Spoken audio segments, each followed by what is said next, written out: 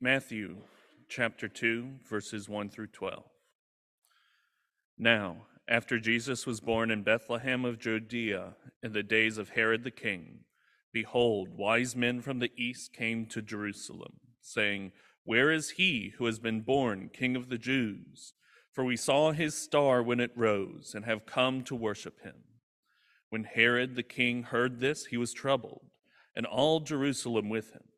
And assembling all the chief priests and scribes of the people, he inquired of them where the Christ was to be born. They told him, "In Bethlehem of Judea, for so it is written by the prophet, 'And you, O Bethlehem, in the land of Judah, are by no means the least among the rulers of Judah. For from you shall come a ruler who will shepherd my people Israel.'" Then Herod summoned the wise men secretly and ascertained from them what time the star had appeared. And he sent them to Bethlehem, saying, "Go and search diligently for the child, and when you have found him, bring me word that I too may come and worship him." After listening to the king, they went on their way, and behold, the star that they had seen when it rose went before them until it came to rest over the place where the child was. When they saw the star, they rejoiced exceedingly with great joy. And going into the house, they saw the child with Mary his mother, and they fell down and worshipped him. Then, opening their treasures, they offered him gifts, gold and frankincense and myrrh. And being warned in a dream not to return to Herod, they departed to their own country by another way. It's always a delight to be with you. I did not know if I'd be trudging through 3 inches of snow. I was kind of hoping I would, honestly, but that's okay. It's coming, right? We can feel like we're going to get a snowfall eventually. My daughter said last night that there was snow in the air, and so I literally just went outside and stood in the rain and then felt a couple of snowflakes and was like, yes! And then got rained on some more and then was like, okay, this is worthless. So excited for such small things. But it is a delight to worship with you on this first Sunday of the Epiphany. One of the more complicated legacies in the best-selling series, Harry Potter, is that of Draco Malfoy. Now, if you're not familiar with Draco, he is a student at the Hogwarts School of Witchcraft and Wizardry in the same year as Harry. And at the beginning of the first book, Draco seems to be the natural antagonist to Harry. At least that's what you think when the series begins, that this saga, this 7-book saga, is going to be all about Harry versus Draco. As it turns out, Draco and his family do not occupy the central place that the reader might have originally envisioned. And when the 7th book ends, one would be excused for scratching their head when thinking about Draco's place in the story. Through this series, make no mistake, he has been Harry's antagonist. He's been a bad guy, just not the bad guy. So his legacy is a bit complicated.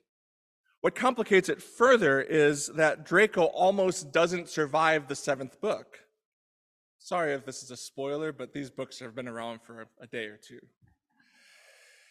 In the 7th book, Draco and his buddies, Crabbe and Goyle, find Harry and his friends Ron and Hermione fulfilling one of Dumbledore's last wishes in the Room of Requirement, when Draco and his cronies try to stop them.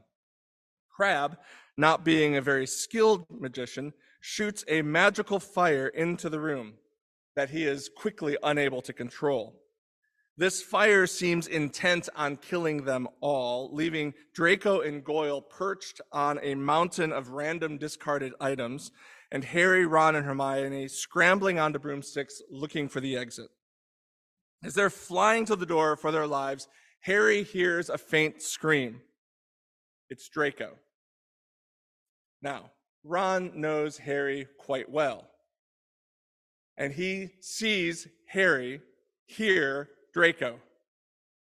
And Ron screams to Harry, "It's too dangerous. Don't even think about it." But Harry, whirls midair looking for his old nemesis. Ron reluctantly follows, because that's what Ron normally does, while Harry scans the flames for signs of human life. It's right then that Ron screams what everyone is thinking at this moment. Ron says, "If we die for him, I'll kill you, Harry." Now, Harry did indeed save Draco's life and ensured that Draco would live on after the Battle of Hogwarts. Now, why do I bring this up? Because I like Harry Potter. But there is another reason. Ron's instinct in that moment is so very human. The reason that the reader or the moviegoer have the same reaction, right? Harry, what are you doing? You're not going to save Draco, are you? After all he did to you, after all his father did to you? Even though he wasn't the bad guy, he still was a bad guy. After all that, you're going to save him? I say that response is a very human one. In all 7 books, Draco is perhaps the most unlikely person that Harry goes back to rescue. So it is with our gospel reading for today. Now, as has already been noted, yesterday was the Feast of the Epiphany. This is the feast that celebrates the manifestation of Jesus' glory to the Gentiles, represented by the Magi, the wise men, and the manifestation of his divinity, expressed at his baptism and first miracle. And perhaps surprisingly, this story from Harry Potter is a good illustration of the overarching message of our gospel reading in Matthew chapter 2. As I reflected on the story of the Magi seeking the one born King of the Jews, one thing that stood out to me was the grace of God reaching the most unlikely people. Thus the title of this sermon. You have in this story 4 different responses to the birth of Jesus, exemplified by 4 different people or groups of people. You start, of course, with the Magi, the wise men. But you've also got Herod's response to the birth of Jesus, and all of Jerusalem, and the priests and scribes. There are 4 different responses, mostly. I'll get to that in a moment. 4 different responses to Jesus' birth. And all of them are very human responses, very understandable. But they're all noteworthy because of what it says about the grace of God to people like us. The first response comes from the people we might consider the main characters of the story, the wise men, or the Magi. Traditionally, these are kings. Traditionally, it's 3 kings. They even have names. Actually, my wife and I just went to see the Rockettes this week, and they told this whole story, like naming all the kings and traditionally where they're from. Whether or not they were kings, whether or not there were 3, that's traditional, but ultimately it's rather speculative. But they were magi. Now, that word magi comes from the same word where we get our word magician. So maybe there's more to this Harry Potter illustration than meets the eye. If you're wondering, like, why would you talk about magic in a sermon or magicians in Harry Potter? I would just say, well, the text already has magicians in it, so there you go, right?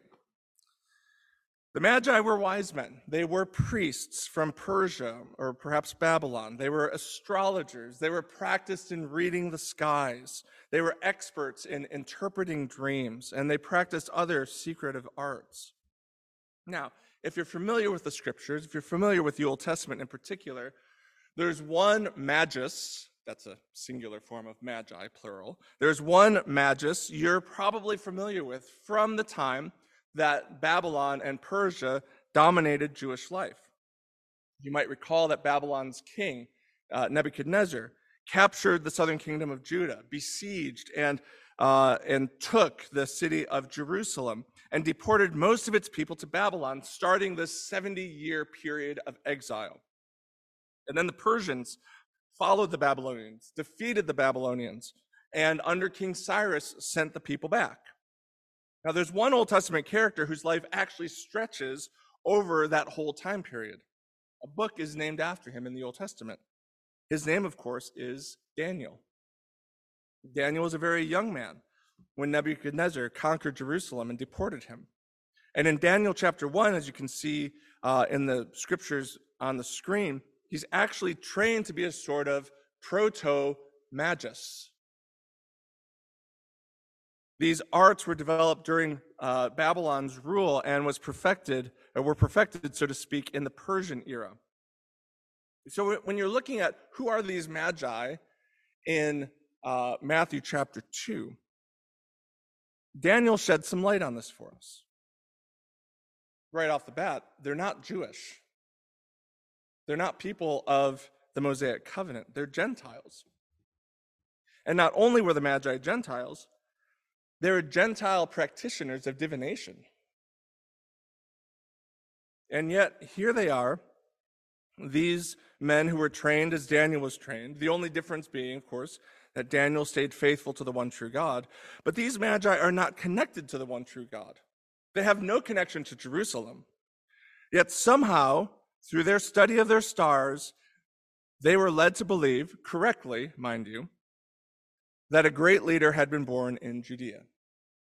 And since the leader was going to be born in Judea, naturally they went to Jerusalem, the capital city, where King Herod was ruling.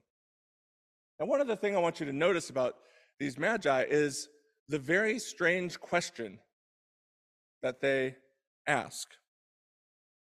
The natural question would have been for them to say, "Where is the newborn prince?" Instead, they ask, "Where is the newborn king?" Their assumption is that this infant already rules.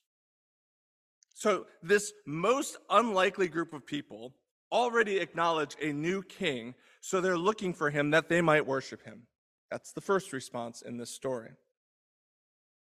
The second response we see is the response of King Herod, which is that he is troubled. He is troubled by this news, troubled by the appearance of someone who would threaten his rule. I want to jump ahead just a little bit and point out the third response in this passage as well. I have more to say about Herod, but I want you to see that the third response is the same. All Jerusalem had the same response. They too were troubled. Now, where Herod and Jerusalem have the same response, there's a big difference between them. And the difference is the reason for their troubled response. This particular Herod, if you've read through the New Testament, you know that you come across Herods a lot. This is sort of the granddaddy Herod. He is rightly called Herod the Great. Not because he was good. He was evil by any standards. He was a despot and a tyrant. And because of that, he got a lot of things done. So they called him the Great. He was the progenitor of this family of Herods that would pop up throughout the New Testament. He was troubled because there was a new king on the scene, apparently. And that threatened this evil man's rule. That's the reason for his troubled response. The third response from the whole city of Jerusalem, from the people, from the commoners, their response was also that they were troubled, but they were troubled for a different reason. Herod is troubled because there's a threat to his power, a threat to his rule, that there's another king. And of course, the next story that Matthew's going to tell is the slaughter of the innocents. That story shows just how his troubled spirit would result in murderous violence against the most helpless victims imaginable. It shows why he's troubled. He believes his power is threatened and he'll stop at nothing to maintain his power. The people's response, on the other hand, comes from a different place. The reason they are troubled is not that their power is threatened. They have no power. The reason they are troubled is that Herod is threatened. The powerful person is threatened, and therefore they feel troubled. What will this madman do? They had every right to be troubled, as the next story would demonstrate. The murder of every child under the age of 2 in Bethlehem. The people of Jerusalem had good reason to be troubled, though for a very different reason. Here's what's fascinating to me. These people are so oppressed that this news of a newborn king does not spark even a flicker of hope.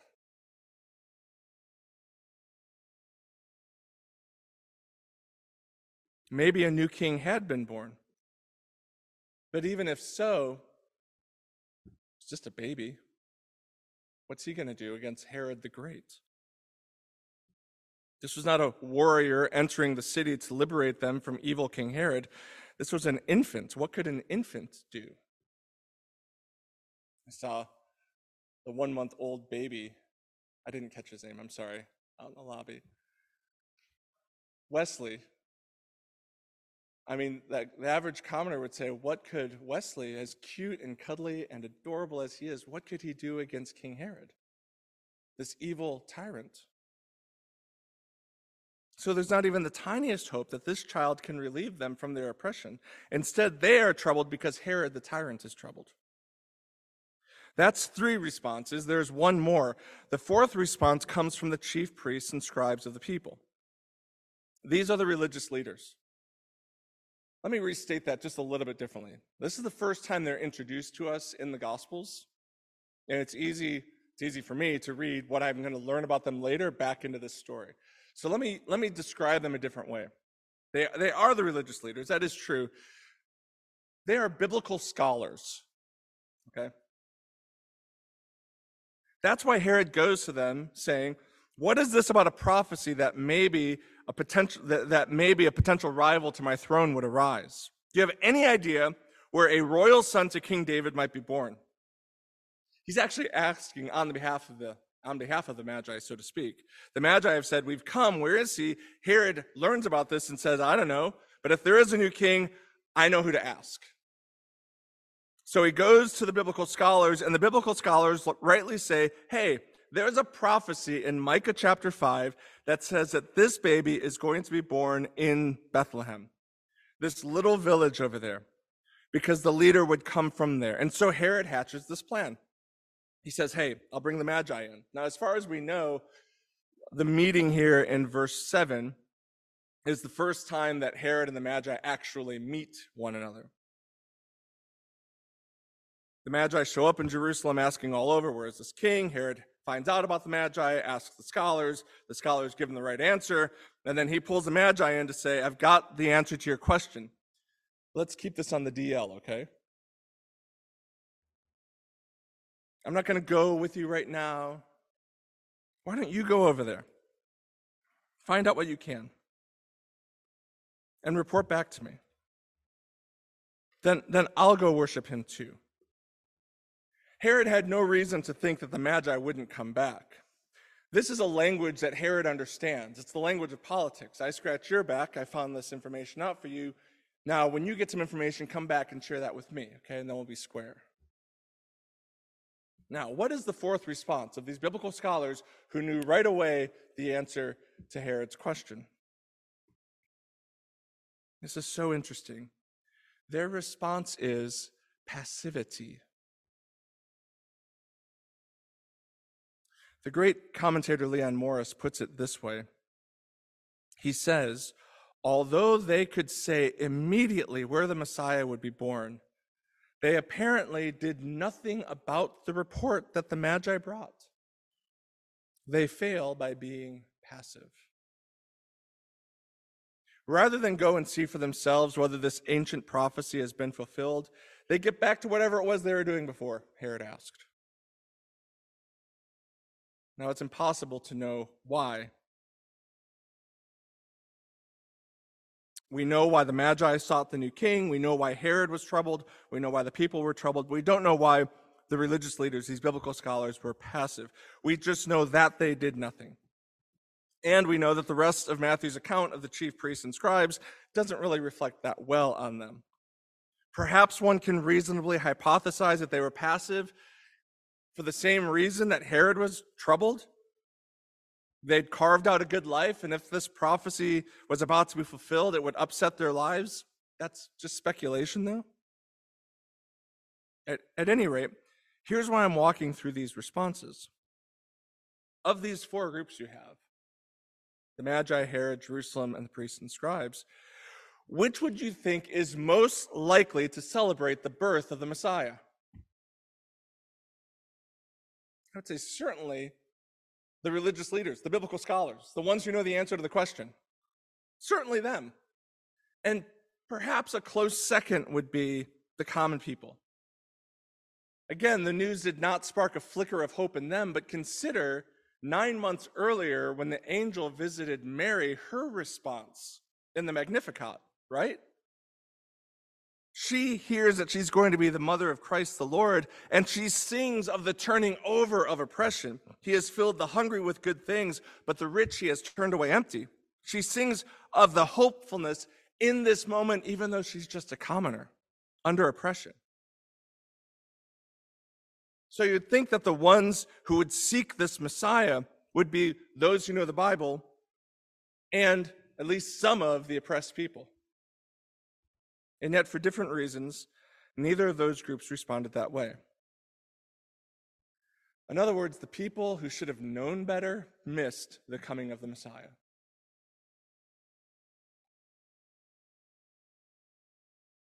They missed the presence of the Christ. And can I say, friends, that's us. We're the ones who should know better. People sitting here in a church on a Sunday morning in the village on a cold, rainy day, probably took a lot of effort for us to get here. We're the ones who should know better. And we are not immune. We're not immune from missing the presence of the Messiah. It reminds me of Jesus' sobering words later in this gospel, when at the judgment seat, he looks at some people and says, "Enter the joy of the Lord, because when I was hungry, you fed me. When I was naked, you clothed me. When I was in prison, you visited me." And they said, "When did we ever do that?" He said, "When you did it to one of the least of these, you did it to me." And he turned to others and said, "Depart from me, because when I was hungry, you did not feed me. When I was naked, you did not clothe me. When I was in prison, you did not visit me." And they said, when did that ever happen?" And Jesus said, "When you did not do this to the least of these, you did not do it to me." It's missing the presence of the Messiah. It was remarkable that we sang this song, "He is Among Us." We did not collaborate about this at all. I did not add this slide after we sang. "You'll find me with the broken and the weak. You'll hear my voice cry out with those who weep. You'll find me with the ones without a voice, the forgotten and ignored." It's we who should know better who often miss the presence of Christ. The fact that we believe the Scriptures, the fact that we rely on the Scriptures, the fact that we trust the Scriptures, even the fact that we seek to live by the Scriptures, does not inoculate us from being troubled because our power is threatened, or troubled because we are oppressed. It does not inoculate us from being people who can't see past our oppression and are worried about what a truly tyrannous person would do to us. It does not inoculate us from being passive because things are comfortable for us right now. Friends, it's a human condition, and we are not immune. Now, let me be clear. The point of this passage is not to say, seek Jesus like the Magi. They're your hero. Be more like them. That's not the point of this passage, because at the end of the day, this story isn't about them. They are not the main characters of this story. So the point of this sermon, don't walk away from here saying, Hoskinson said, okay, seek him more in 2024, right? That is not the point of this sermon.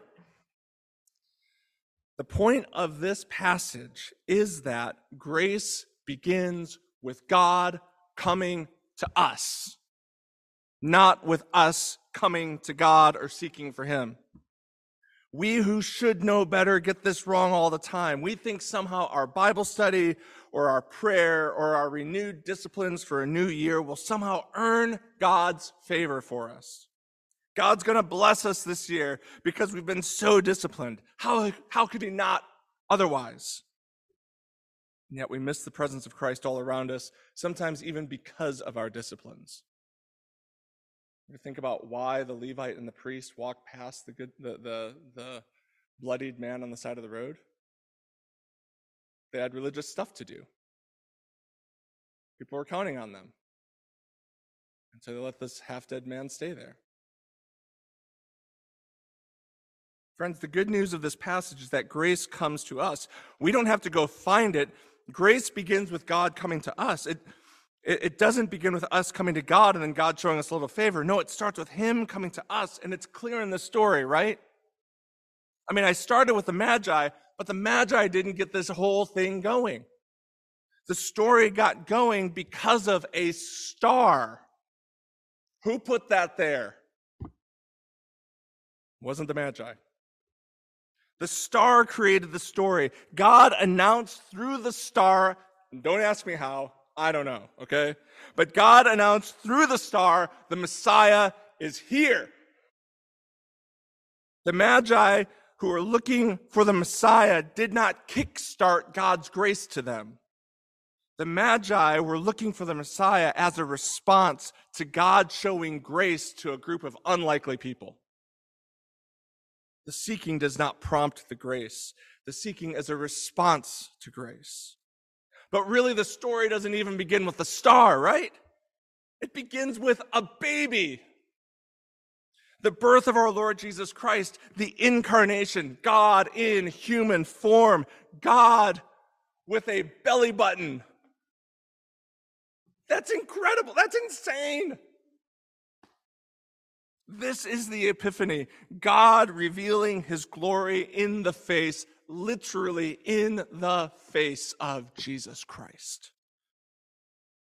When astrologers were seeking wisdom through pagan practices, when tyrants were ruthlessly murdering innocent people, when commoners felt threatened by any change in the tyrant's emotional state, when biblical scholars were so deep in their study that they couldn't get up and go look for the Messiah, God came to us in Jesus. And this Jesus lived the life we fail to live. He lived as the one who sought after God all the days of his life. His whole life, he gave himself away freely. He gave his power away freely. He even gave his huge crowds away. He divested himself even of having multitudes with him all the time, all the way until he died. And on that cross, dying the death that we should have died for our love of power and our love of control and our love of pleasure, this Messiah not only came to us, he died for us. That's what the myrrh was all about, right? The gold signified he's royal. The frankincense, that he would be a priest representing us to God. And the myrrh, that he would die. Whether or not the Magi knew it then, this new king would die, must die, for the ones he would redeem. Ronald Weasley may have told Harry Potter, if we die for him, I'll kill you. But in the gospel, Jesus says to us, if I die for you, you'll live. And he did. And then, friends, on the third day, he rose from the dead. And his resurrection means the power of those loves has been broken in our lives. And through his ascension, he has sent his Spirit to us. God keeps coming to us. He sent his Spirit to us to redeem us from the prison that we've been enslaved in and to free us to be who he made us to be. See, friends, Jesus keeps coming to us. Grace always takes the first step. God comes to us. We are the most unlikely. Not just pagan astrologers in Persia. And what we do is merely a response to his gracious initiative. Friends, grace begins with God coming to us, not the other way around. And God's grace keeps coming because God has sent his Spirit to us. Grace comes to us when we're seeking, when we're disciplined, when we're longing for a fresh taste of his presence, and grace comes to us when we're not seeking, when we're straying, when we're happy doing our own thing. Grace comes to us when we're actively pursuing him, and grace comes to us when we're passive and don't feel like we can go any farther. The hope of this passage is not that, hey, if you're just a little bit more like the Magi, God might come to you. The hope of this passage is that no matter where you are, God has come to you. He has come to you in Jesus. He has revealed his glory in the face of Jesus Christ, and he keeps coming to you in the Holy Spirit. So no matter where you are right now, whether you're the know-it-all biblical scholar who can answer every question but can't be bothered to take a trip to Jerusalem to go or to Bethlehem to see if this news is true, or whether you're the oppressed person who has lost hope, friends, let this passage be like the star the Magi saw. Let these words be a star in the sky pointing you to grace coming to you, the most unlikely candidate to receive it. With faith or with fear and trepidation, respond to that grace coming to you. Take of this bread. Take of this wine. Take a step towards Jesus. Let us pray.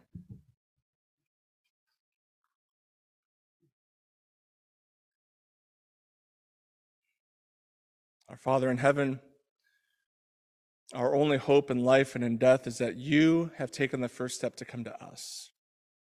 And not just a step, you've come all the way.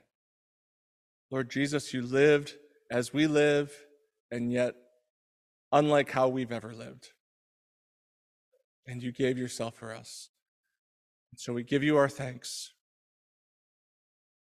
and ask that by your Holy Spirit, in response to that grace, we would stand fast in the freedom for which you have set us free, to be the people you made us to be, those who love you with heart, soul, mind, and strength, and those who love our neighbors as ourselves. For we ask in your powerful name.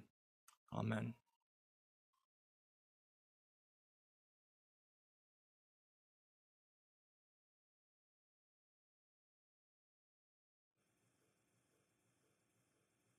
Hello, everyone. My name is Jim Saladin. I'm the rector here at Emmanuel Anglican Church. Our church exists to see and describe and reflect the beauty of Jesus Christ for the flourishing of our city.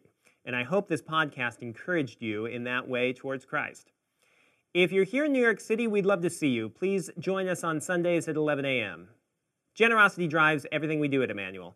And if you'd like to contribute, please visit www.emmanuelanglicannyc.com/give.